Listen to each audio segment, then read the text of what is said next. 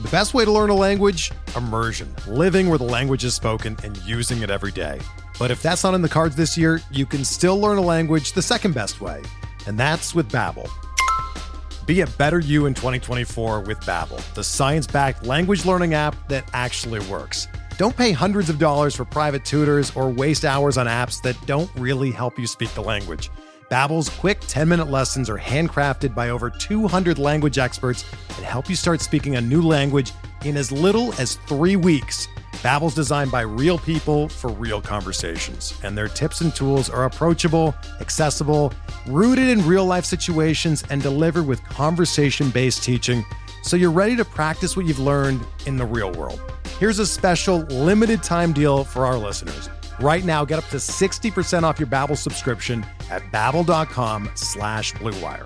That's 60% off at babbel.com/Blue Wire, spelled BABBEL.com/Blue Wire. Rules and restrictions apply.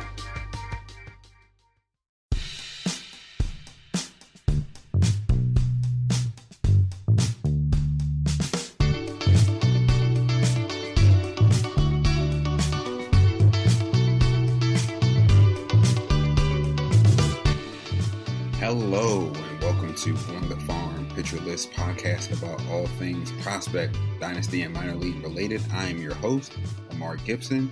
Today is a quick solo pod. Opening day is almost here. It's so close, guys. Major League Baseball starts on the 7th, while minor league baseball will be starting in the middle of the week, with AAA kicking off on the 5th and the other levels to follow on the weekend.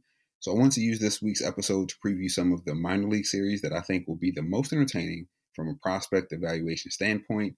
Now, spring training is still wrapping up as I record, so rosters aren't completely set, which means some of these assignments and probable starters may be off, but I try to be as accurate as I could with the information I had at hand. I'm going to take a quick break and come back with 10 minor league series to start the season. Hey, Alex Fast here, and thanks for listening to this podcast on the Pitcher List Podcast Network. If you're a fan, consider supporting all of us by getting a PL Plus subscription, where you're going to get an ad-free website and get access to our Discord, where you can talk to all of our podcast hosts and staff. Plus, you can hang out with our incredible Pitcher List community. It's basically a baseball sanctuary year-round for as low as $8 a month. You can sign up at pitcherlist.com/plus, and you're going to get your first month free with promo code podcast. Also, don't forget to check out everything else we do as well, from YouTube videos, live streams, newsletters, off-season articles, TikToks, breakdowns, over 15 baseball podcasts on our network. We can't stop talking about baseball even during the off-season. So sign up for PL Plus today at pitcherlist.com/plus and use promo code podcast to get your first month free. All right. Thanks for listening. Let's get back to the show.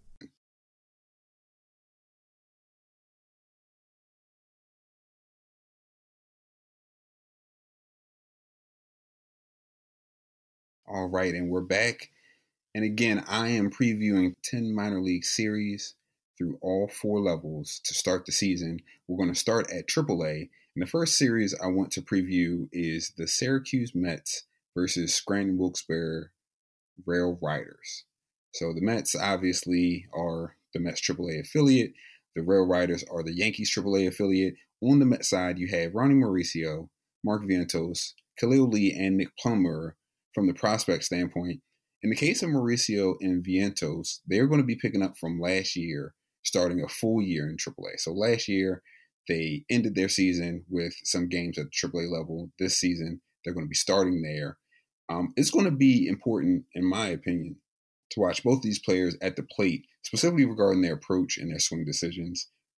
If you've seen Mauricio, if you've seen Vientos, or if you read any of the sort of scouting on them, the tools are there, the potential is there, but what weighs them down kind of in both of their games tends to be some poor swing decisions and some poor approach, where they can become very strikeout heavy, very ground ball heavy, and not really getting into that power. So they're probably still going to get a shot in the big leagues, and I would say probably sometime this year, especially if the Mets season does not go the way that they hope that it's going to go. I could see them getting some time towards the end of the season. But without those serious improvements at the plate, to me, the fantasy value for both Mauricio and Vientos takes a major hit. So if you are looking at them, if you have them on your roster, this is a series that you want to tune in and start and see how they are starting the season. Regarding Plummer and Lee, these two are a bit older, not really super upside guys, but they've been added to the Mets 40-man roster, and they're both vying for that sort of fourth outfield spot. Nick Plummer signed as a minor league free agent. He had a really great year in the Cardinals organization. At the minor league level, they never really brought him up. His options were up. He was able to leave the organization or choose where he wanted to go. As a minor league free agent, he chose to sign with the Mets, and with the Mets signing him and then adding him to the 40-man, and I'm sure there's some structural things that I might be missing as far as how those contracts work out. But to me, that signals that there's some sort of interest from the Mets side in Plummer as an option. Khalil Lee has been around. He's gotten a cup of coffee at the major league level. Like I said, both these guys, pretty low ceiling, but I'm looking to see exactly how they establish their floor. I don't really know that they have much to prove at the AAA level. They've been in AAA for a couple of seasons now, even if you remove the 2020 sort of missing year. So I'm really looking to see, are there any sort of injuries or opportunities that happen at the major league level with the Mets that open up a chance for either one of these guys to get called up? And which one of them, if and when that happens, which one of them do the Mets lean on? I think for Lee, there's still the opportunity of him to bring some fantasy value when it comes to stolen bases. A little bit of pop, not a ton when it comes to average or OBP. So really more so solid defense in real life case. And from a fantasy standpoint, like I said, more stolen bases with a little bit of power. For Plummer, it's a little bit more well-rounded, decent average and on base. He has pretty good approach when it comes to the plate. And he has a little bit of power, not so much the speed aspect, but I think between the two, Plummer is probably going to be more of your extra base hitter than Lee is overall. So just a couple of older guys. Like I said, not anybody you have to really go out of your way to pursue, but especially if you're in a deep league, two names that you should be familiar with if you haven't already been. And again, that fourth outfield spot that can bring some value in deeper leagues, 16 teamers and up, because they can still carve out 200 to 300 at bats in a season. And if they're productive in those 200 to 300 at bats, that can be a cheap way for you to add in a category. On the other side of that matchup, Scranton, it's likely that they're going to have Clarke Schmidt and Hayden Wesneski as starters in the series, I'm assuming, just looking at the roster and everything. Schmidt's kind of a known quantity at this point from a prospect perspective. The only question that I have is just pitch efficiency, as usual with young guys. Does he have the ability to pitch efficiently enough to break into major league rotation, or is he kind of going to be stuck in that sixth starter back end type of role? Wesneski, to me, is a little bit more interesting, quite honestly, overall. He's going to be looking to complete a full season in AAA. He got a couple of games last year, and again, he's starting anew. I think he's pretty much going to be a reliever. I don't see a whole lot of starter potential in him, but if you've seen his outings in spring training, I think he has the ability to be very impactful from a reliever standpoint. And if you think about our conversation last week with Nick Richards, he made the point of saying, we overlook reliever prospects a lot because we don't necessarily see immediate value, but these are guys that if they get to the major league level, they can bring that value to you from a fantasy standpoint. Wesneski is as good as just about anybody when it comes to having that potential value. He has a kind of funky arm slot that allows his fastball to play up from the low 90s that gets clocked at into the mid 90s. And then he definitely made the rounds on Twitter showing off a really sharp slider that he has. And I think those two pitches really put him in that reliever category. But I think he is in command and control of both those pitches enough, or has that ability to be in command and control of both those pitches, that I could see him doing very well at the AAA level. And I think they'll probably still trot him out as a starter. But getting to the major league level, I think that's a lot more of bullpen type of profile, but I think in a good way, not in a negative way. So Schmidt is kind of going from starter, trying to stay out of the bullpen. Wesneski is kind of starter, and we can kind of assume he's going to slot into the bullpen. So they're going sort of two separate directions. But I personally am a little bit more invested, a little bit more interested in Hayden Wesneski out of the two. Hopefully both of them get a chance to pitch at least once in this series. Moving on into the next series, still in AAA, we have the Indianapolis Indians, which is the AAA affiliate for the Pirates. And we have the Omaha Storm Chasers, who are the affiliates for the Royals. At least for a couple of weeks, it looks like O'Neal Cruz is going to be just hitting missiles off of AAA pitchers instead of major leaguers while he's, quote unquote, working on his outfield defense. If you take the Pirates, at their word, if you don't, I don't blame you. But, I don't know how much from an offensive standpoint there is for O'Neal Cruz at this standpoint. He's done it all at just about every level. He looked really good in spring training, obviously, against mostly, major league ready or major leaguers themselves pitching wise. So, again, if you take the Pirates at their word, they seem pretty dead set on moving him out of shortstop somewhere into the outfield. And in that case, I do understand it because AAA is a place where you want a guy to start testing out playing a brand new position. And I don't think O'Neal Cruz has ever played in the outfield. So I can see, putting him out there in some games that matter a lot less than in the major leagues. If you don't take them at their word, then this is a clear-cut case of some more service time manipulation, which is unfortunate coming off of the lockout that we just, been witness to. So I'm not going to go down that rabbit hole, but I will say this is a series that you'll be able to see O'Neal Cruz, who is kind of making for must-see TV. Same thing with Roansy Contreras. Hopefully he'll get at least one start in this series as well. He looked really electric when he pitched during spring training. Definitely into last year, he got a cup of coffee in the major leagues. Last year looked pretty good as well. Looked like he belonged, which you always like to see from any young player, but especially from a pitcher.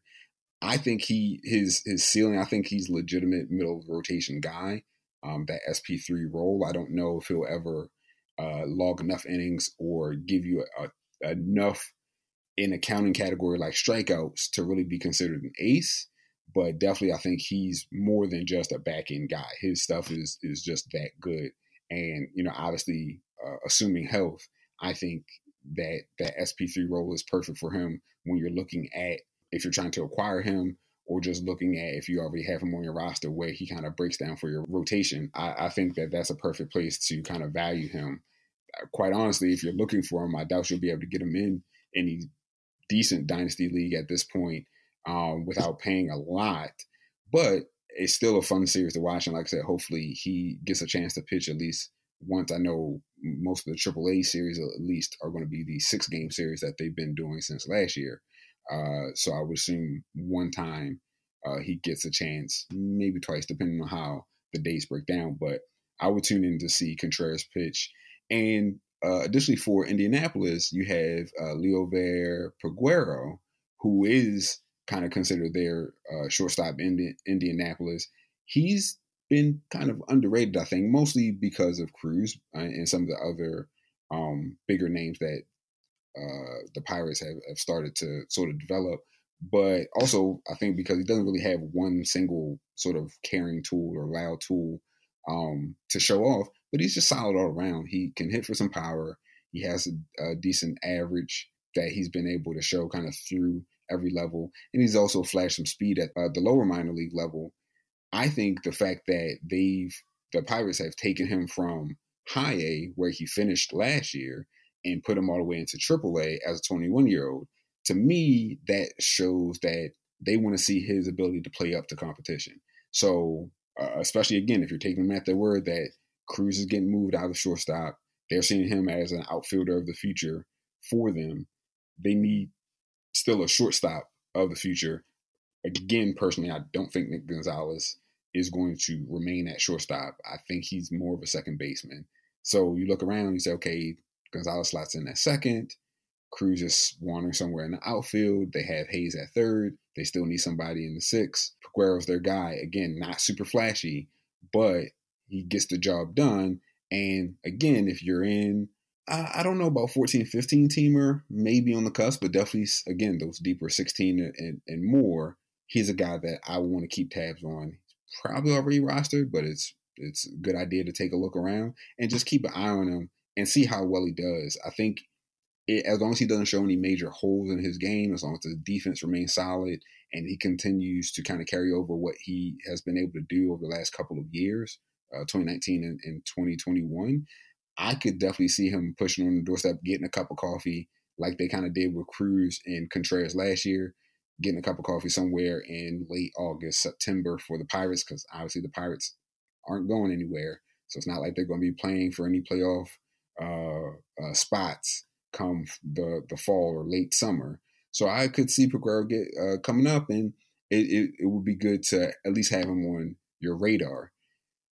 With that all being said, let's move to Double-A. The first series I want to highlight in Double-A level is the Hartford Yard Goats, and now we get into the wacky minor league names, but the Hartford Yard Goats, who are affiliates of the Rockies, versus the Rumble Ponies of Binghamton.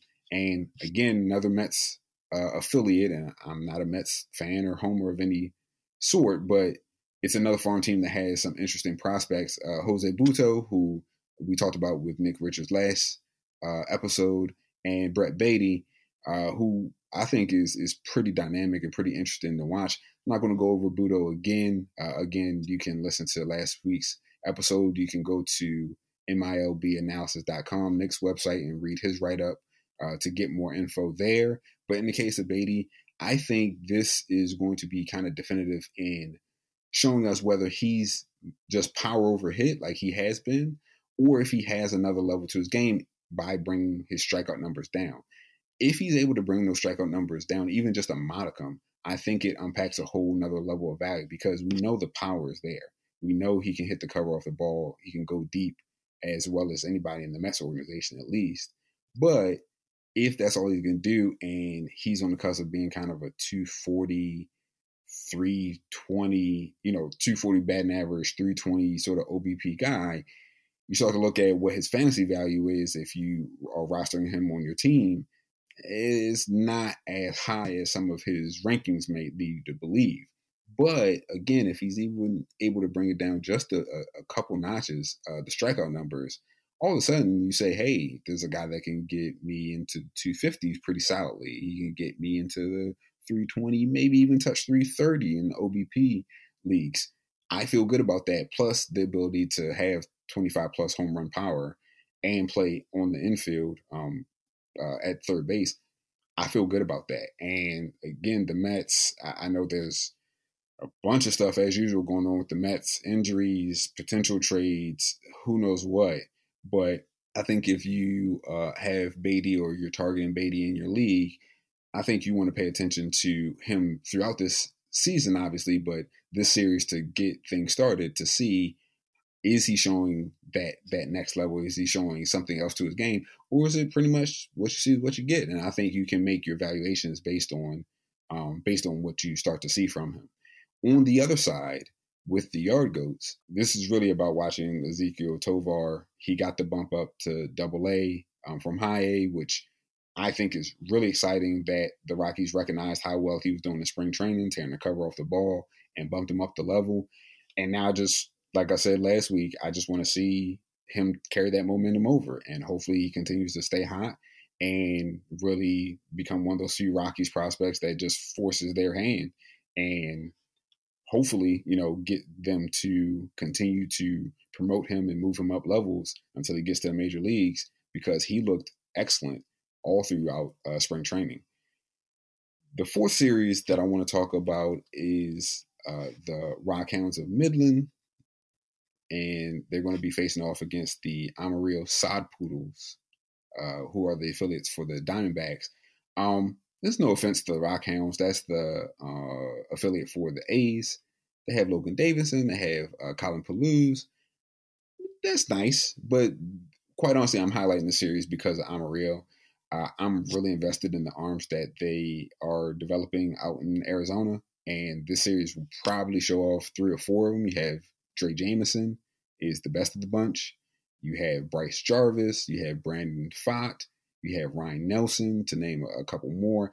I'm really interested in all those guys. Jarvis, probably the least of those 4, just because of what he's shown over the last couple of years. It looks like just the control and command isn't really there to be the starter that we thought he was going to be. But this season might be the turnaround season for him.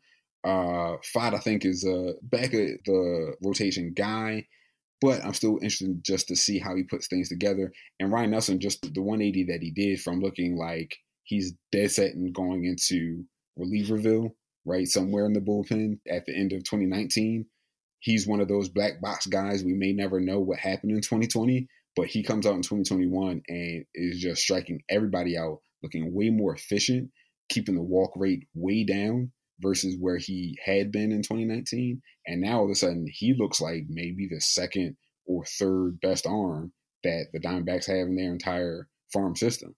So this is a series that hopefully all those guys get the ball at least once on the mound and we can watch them pitch.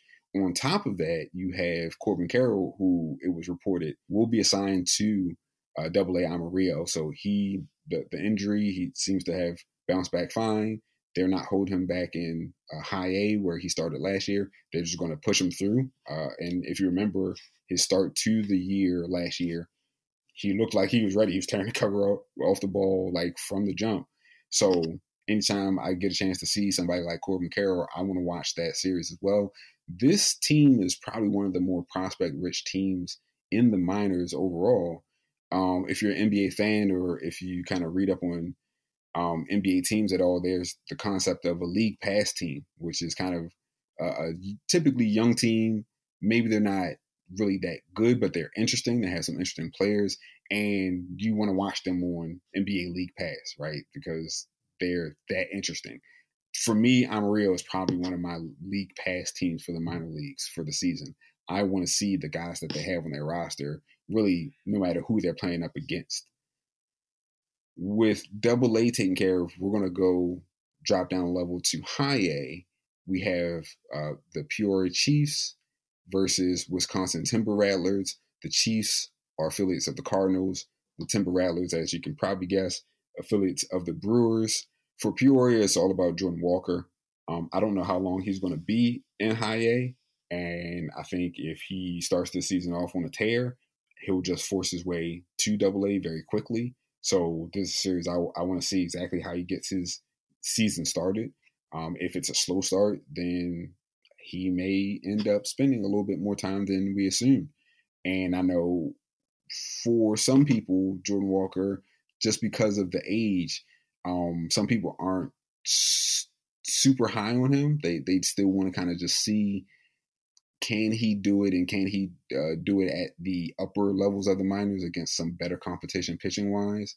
What he did in the lower minors can't be ignored, but this is kind of that nebulous sort of area with younger prospects. And he was 19 last year, I believe. He's 19 to start this year. He may have already turned 20. I didn't double check that, but for guys that are kind of on that cusp, prep bats especially, it can be a variation of different outcomes at this point, right? He could continue to tear the cover off the ball, which is obviously best case scenario. He could struggle some. We looked at, and this name is going to pop up again, but if you look at Marco Luciano, right, another young teenage bat that was a national signing, obviously, but a team prospect where at High A you start to see some struggles. The fantasy rankings start to ding him some, so he starts to fall down the board a little bit, and you kind of have to wait and see, okay, how does he react, right? This might be the first time that somebody as good as Jordan Walker, if he does struggle, this might be the first time he has any sort of extended struggles like that in his career. When you have people this talented, it tends to be that they've succeeded more often than not, and that's why he's 19, 20 years old and being talked about in the top 10, top 15 or so prospects from Major League Baseball. It's because he's had more success than not. So when a guy might run into a first major obstacle, a slump, just some poor outings. You want to see how he responds. That's all, what ifs and hypotheticals. We don't know. But I'm tuned into this series to see exactly how he starts his season off. On the Timber Rattlers for the Brewers organization, you have Sal Frelick, who had a pretty hot start to last season and then sort of cooled off to end it. So he's another one. How does he start this year? And then somebody who was red hot throughout the entirety of 2021 was Joey Wiemer. I mean, he was balling out from minor league baseball season throughout the playoffs that they've had into Arizona Fall League. He was, hitting missiles and throwing missiles, throwing guys out. He was just playing like a guy with his hair on fire, as they say. I want to see, does that continue? Or do pitchers start to figure him out? Does he start to show some holes in his game? So this is kind of where you get, when you're in high A, you start to see some more of that action, but also that reaction, especially when you talk about batters. How are they reacting once the book is sort of out on them? And I think these are some guys, these three, Wiemer, Frelick, and Walker, are very talented, but they'll be very interesting to see exactly how they all react once they start to see some different pitches, some different approaches from pitchers as well. And while we stay in high A, even at the minor league level, you can't escape Yankees, Red Sox. In this case, we have their sort of affiliate proxies. We have the Hudson Valley Renegades versus the Greenville Drive. The Renegades are for the Yankees, Drive for the Red Sox.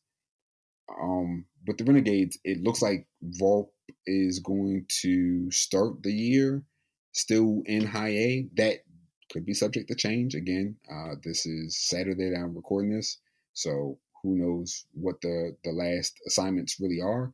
But assuming that Anthony Volpe stays in high A, we all want to know how real was last year, right? Is he really a 25-20 type of guy when you start to look at what he could do at the major league level?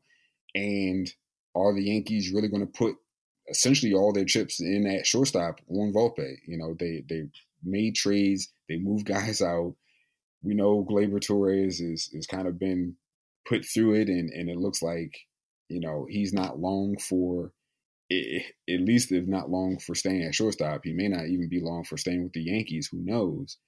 But it seems like they're kind of going all in on Volpe as their shortstop of the future. This is a kind of good put up or shut up type of year for Volpe. I'm interested to just watch him. I didn't get a chance to see him last year. Obviously, I saw the stats. I didn't watch him specifically. But again, is the book out on him, and how does he react? So that's on the Renegade side. For the Greenville Drive and the Red Sox, you have Nick Yorke, and very similar to Brett Beatty. I want to see, does he have another level to his game? In York's case, does he have another level of power that he can tap into? Or is it sort of what you see is what you get on the box? Gap-to-gap hitter, solid defense at second, he'll give you above average OBP. That plays. We talked about it before when I had Nate Handy and he asked me about, who would I take? I'm fine with Nick Yorke's floor being that high. From a fantasy standpoint, that's not a bad thing. But again, just like we talked about with Beatty, if Yorke in this case can tap into his power, so sort of the opposite of Beatty, who already has that power, if Yorke can show he can be a legitimate, solid 20 home run guy, then all of a sudden his ceiling, even though he's playing second, is not necessarily the most premium of fantasy positions, but all of a sudden it becomes a lot more interesting because he starts to distinguish himself from a Nick Gonzalez, who is a lot more hit over power, in my opinion. Now he starts to be kind of even on both ends. This guy can go deep, but he also is smart and selective enough that he can still work his walks. He can still get hits going to right center, like I said, going gap to gap, and get on base that way too. All of a sudden, that sort of is kind of Dustin Pedroia-esque. I hate to make comps, mostly because I'm terrible at them, but that's what that sort of game starts to remind me of a guy who can take you out with no problem, but he's spraying the ball around at the same time. So I want to see from this series, both of these guys, the future of Red Sox Yankees, it looks like. In the case of Volpe again, can he prove that last year was the real deal? And for Nick Yorke, does he have that extra step? Or again, is his floor and the ceiling is just a little bit lower than some other guys in this draft class? The late night high A matchup that I'm really just champing at the bit to start seeing, that's Eugene Emeralds. They're going against the Everett Aqua Sox. This is Giants Mariners, two really good franchises when it comes to player development, as we've seen. And you get two of the biggest shortstop prospects and potentially third base prospects if they grow out of that position will be here. You have Marco Luciano on the Giants side. You have Noelvi Marte on the Mariners side. It's superstar potential. I'm also hoping to see Ryan Murphy start for Eugene at least once. I'm a big fan of Ryan Murphy. I'm hoping that this year he puts up the sort of performances that allow him to start to break into that top 150, top 200 prospect rankings and starts to get on the radar that way. But it's really about Luciano and Marte and just seeing those guys taking at bats. You also have Alberto Rodriguez. He's yet another international signee outfield prospect for Seattle. Like, they don't have enough of him already. I haven't seen too much video on him, so he's a name that has just started to pop up on my radar as of late.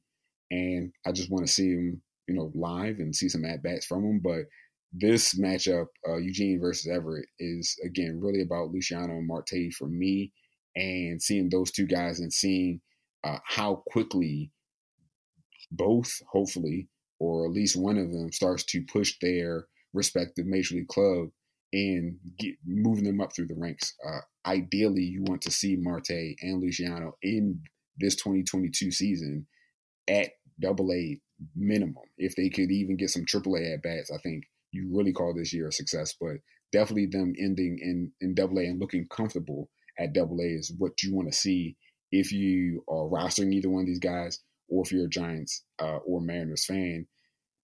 If they're finishing a full year in high A, something probably did not go right for them, because with Luciano, obviously last year, he already has had some taste, some at-bats here, and he should be into that reaction mode that we were talking about, where he knows that the book is out on him. He kind of knows where he's getting picked at by pitchers and being able to make that adjustment. And sort of the same thing with Marte. We didn't see him have that sort of struggling that Luciano had, but still the book will be out on Marte. You want to see him make those adjustments quickly and get back to kind of dominating the way he had at low A. So again, he can kind of rise, get those promotions, and go up the ladder quicker than not. At the low A level, we're going to actually go and look at another Yankees team, and that's Tampa, the Tampa Tarpons. They're going against Lakeland, the Flying Tigers of the Tigers organization. And this is Jason Dominguez year 2. What improvements is he going to make? Again, the hype behind this kid was at a point where really, unless he looked like Bryce Harper did when he started his sort of pro career or something of that nature, where it was just from the jump, he did every single thing that he could to meet that hype. It was always going to be overwhelming. Everything that he did was always going to look sort of lackluster unless he was hitting like a grand slam every at bat or something, sort of ridiculous like that. But now I think with the hype sort of worn down and people kind of relaxing off that a bit, now I think we get to see who the actual player Jason Dominguez is. And I want to see, how in shape is he? What does he look like at the plate? How does he look like in the outfield, right? Can he maintain his outfield position? And sort of similar to what we talked about with the two other guys, with Luciano Marte and some of the other prospects we mentioned as well, does he push the Yankees for a promotion? Do they feel comfortable saying, like, we're just going to let him have low A, no pressure, just see the whole season out and let's see what happens? Are they going to be conservative? Or does he put in a performance? Or do the Yankees feel, for whatever reason, internally or externally, some sort of pressure to move him up, even if he doesn't necessarily look the most ready? So it's kind of a treatise on both Dominguez, but also sort of the Yankees organization and what they're doing with their prospects. I think him, and then obviously we already mentioned Volpe. I think looking at both those guys and how they're directed and assigned and promoted by the Yankees, I think is just as telling as whatever they do on the actual field.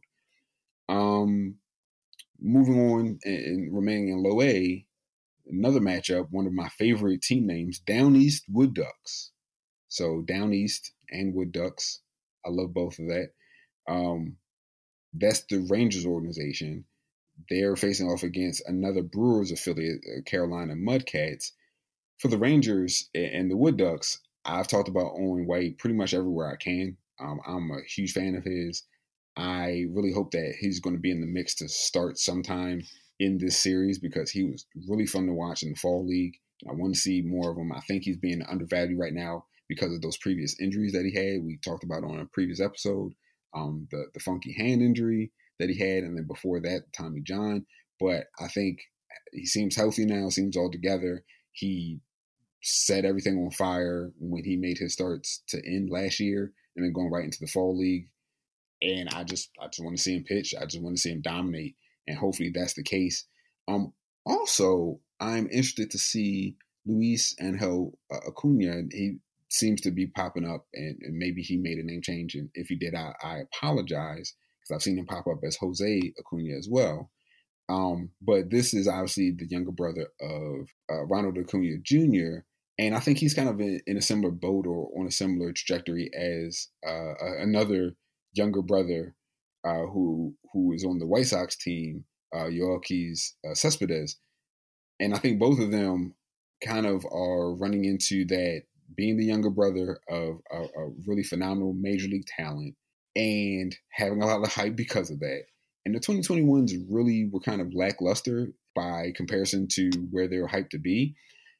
Sticking with Acuna, sticking with this matchup, if you look closer at his stats, though, you start to see that he ended the year much better than he began the year in 2021. So there's still some potential value there. I'm keeping my eye on him.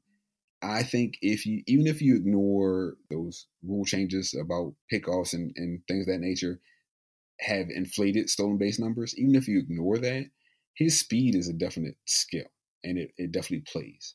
And you look at the fact that he was still able to work 10% walk rate, and he has pull side power, 45 or 46% pull side, and he was able to hit out 12 home runs.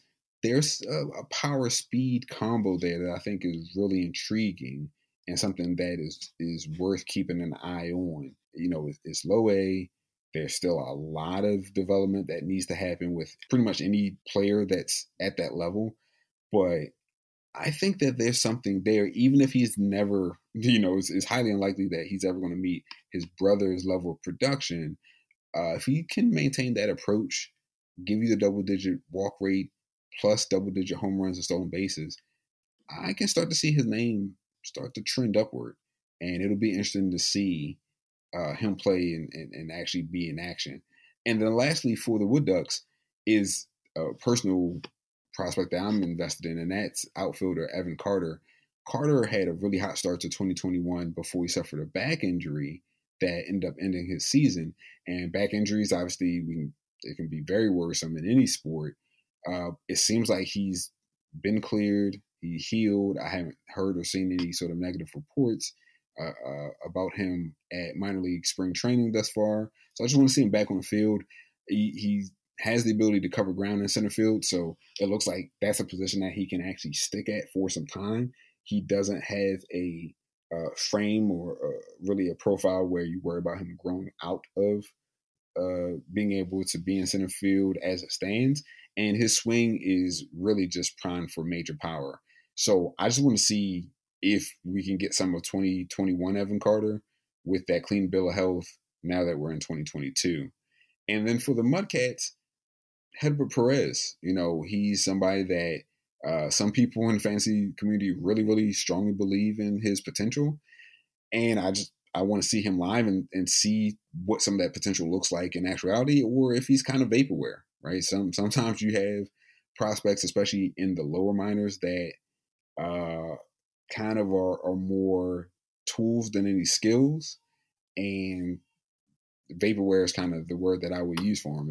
Nothing is really actually going to come to fruition. So I want to see with Hedbert Perez which side of the fence he falls on there, and hopefully it's the more positive one.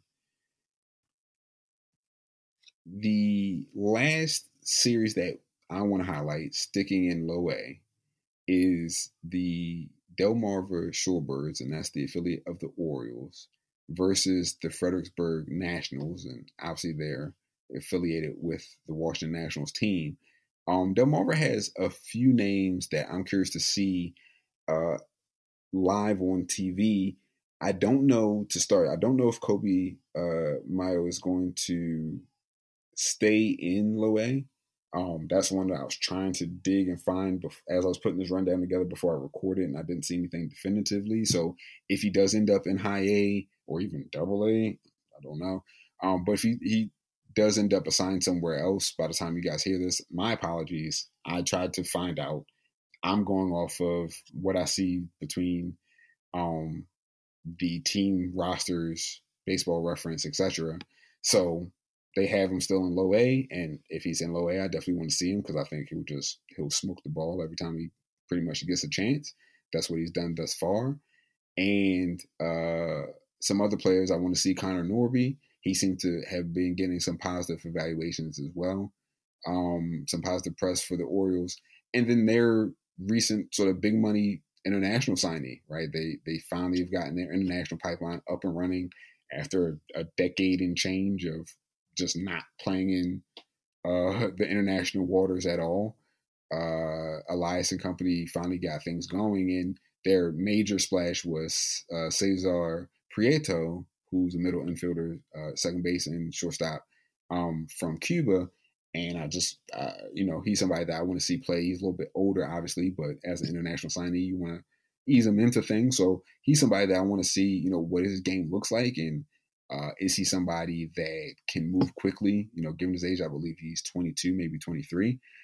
Given his age, does he look old for the level in a positive way, right? Where he just looks more mature than the teenagers and 20-year-olds that he'll be facing, and is able to just kind of quickly do away with them in the month of April and then move into some stiffer competition in May and moving forward? Or does he look like he needs a little bit more time? So I think that'll be kind of telling about the international scouting of the Orioles and who they're looking to give money to. And also Colton Cowser, he surprised me with how quickly he adapted last year and just seemed very comfortable in his first pro season. Is that something that he can repeat in a full season's time with being with Delmarva? Again, that adjustment period that, the book is kind of out. They're going to challenge you different ways.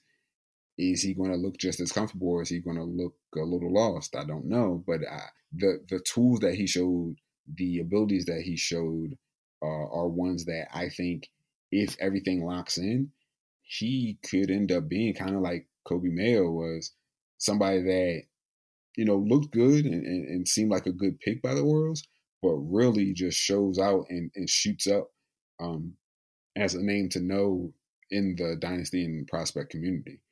So those are my 10 opening week series. And what I'll do is, instead of having the names like we normally do in the show notes, I'm going to have each series highlighted. We are not sponsored by MILB TV, guys, but if you are serious at all about dynasty leagues, about prospects, that's the way to go, making that purchase, unless you're somehow able to go to a lot of minor league games, which if you are, then God bless and enjoy. Or if you're in one of those few locales where they actually show them on local TV, again, God bless and enjoy. But for most of us, if you want to see the guys that you've been reading about and not just see the highlight reels or just the little Twitter clips, you're going to have to make the investment. Take a look. I've seen some actual deals on MILB TV, if you know where to look. So you might want to do some scouring there. Ping me on the side and maybe I can help you out. But these are the 10 series that I think are kind of the most interesting, but who knows what happens from all the other affiliates. I mean, again, with fantasy baseball, there's so much baseball at the minor league level, so many different players, so many different guys make those subtle tweaks and changes, add a little bit of strength, get rid of a pitch that wasn't working for him, add a new pitch that was, make an adjustment at the plate. And all of a sudden you're like, who is this guy, or where did he come from? Or I never thought he was going to be this good. So we'll continue the year now that we're right there on the cusp of opening day. We'll continue to highlight some series that I think are interesting to keep an eye on kind of week to week, see how things go. As far as things to plug or any sort of writing that might be coming from me, the championship for our prospect tournament will have been crowned by the time that you hear this. So the champion will be named on Monday. I'm, again, recording this on Saturday, so I'm going to check the results and have that write-up ready for you. Again, it's Julio Rodriguez versus Bobby Witt Jr. Kind of seemed inevitable, but it was fun along the way anyways. But we will see who you guys will crown as the champion of our inaugural prospect tournament. I will also begin to write a weekly farm system power rankings column. So I'll be power ranking each major league team, all 30, based on their affiliates as a whole. So I'm going all 4 levels. I'm not dealing with any rookie ball stuff. It is too sort of esoteric and difficult to really parse out for me to include any sort of DSL or complex ball type of stuff. So just the 4 levels, I'm going to be looking at kind of each affiliate, the prospects that they have that are of note, and how well those guys are doing, and kind of, it'll be subjective. I'll be honest. There's not really a set formula that I have figured out, but just kind of based on how those affiliates are doing, how I'm going to be moving their senior teams, their major league teams up and down the farm system. That will be a weekly column that I'll start probably this upcoming weekend after opening day. And then I'll also be having a pitcher and player of the week column as well. So just to highlight some performances and some players for you to know. So be on the lookout for those. And as always, I want to remind listeners that you can find this podcast and all of our Pitcher List pods on the Pitcher List Network podcast page. They're all available in the podcast section of Pitcher List for you to find, listen, and subscribe. You can find me on Twitter at Inside Fastball, capital I, capital F.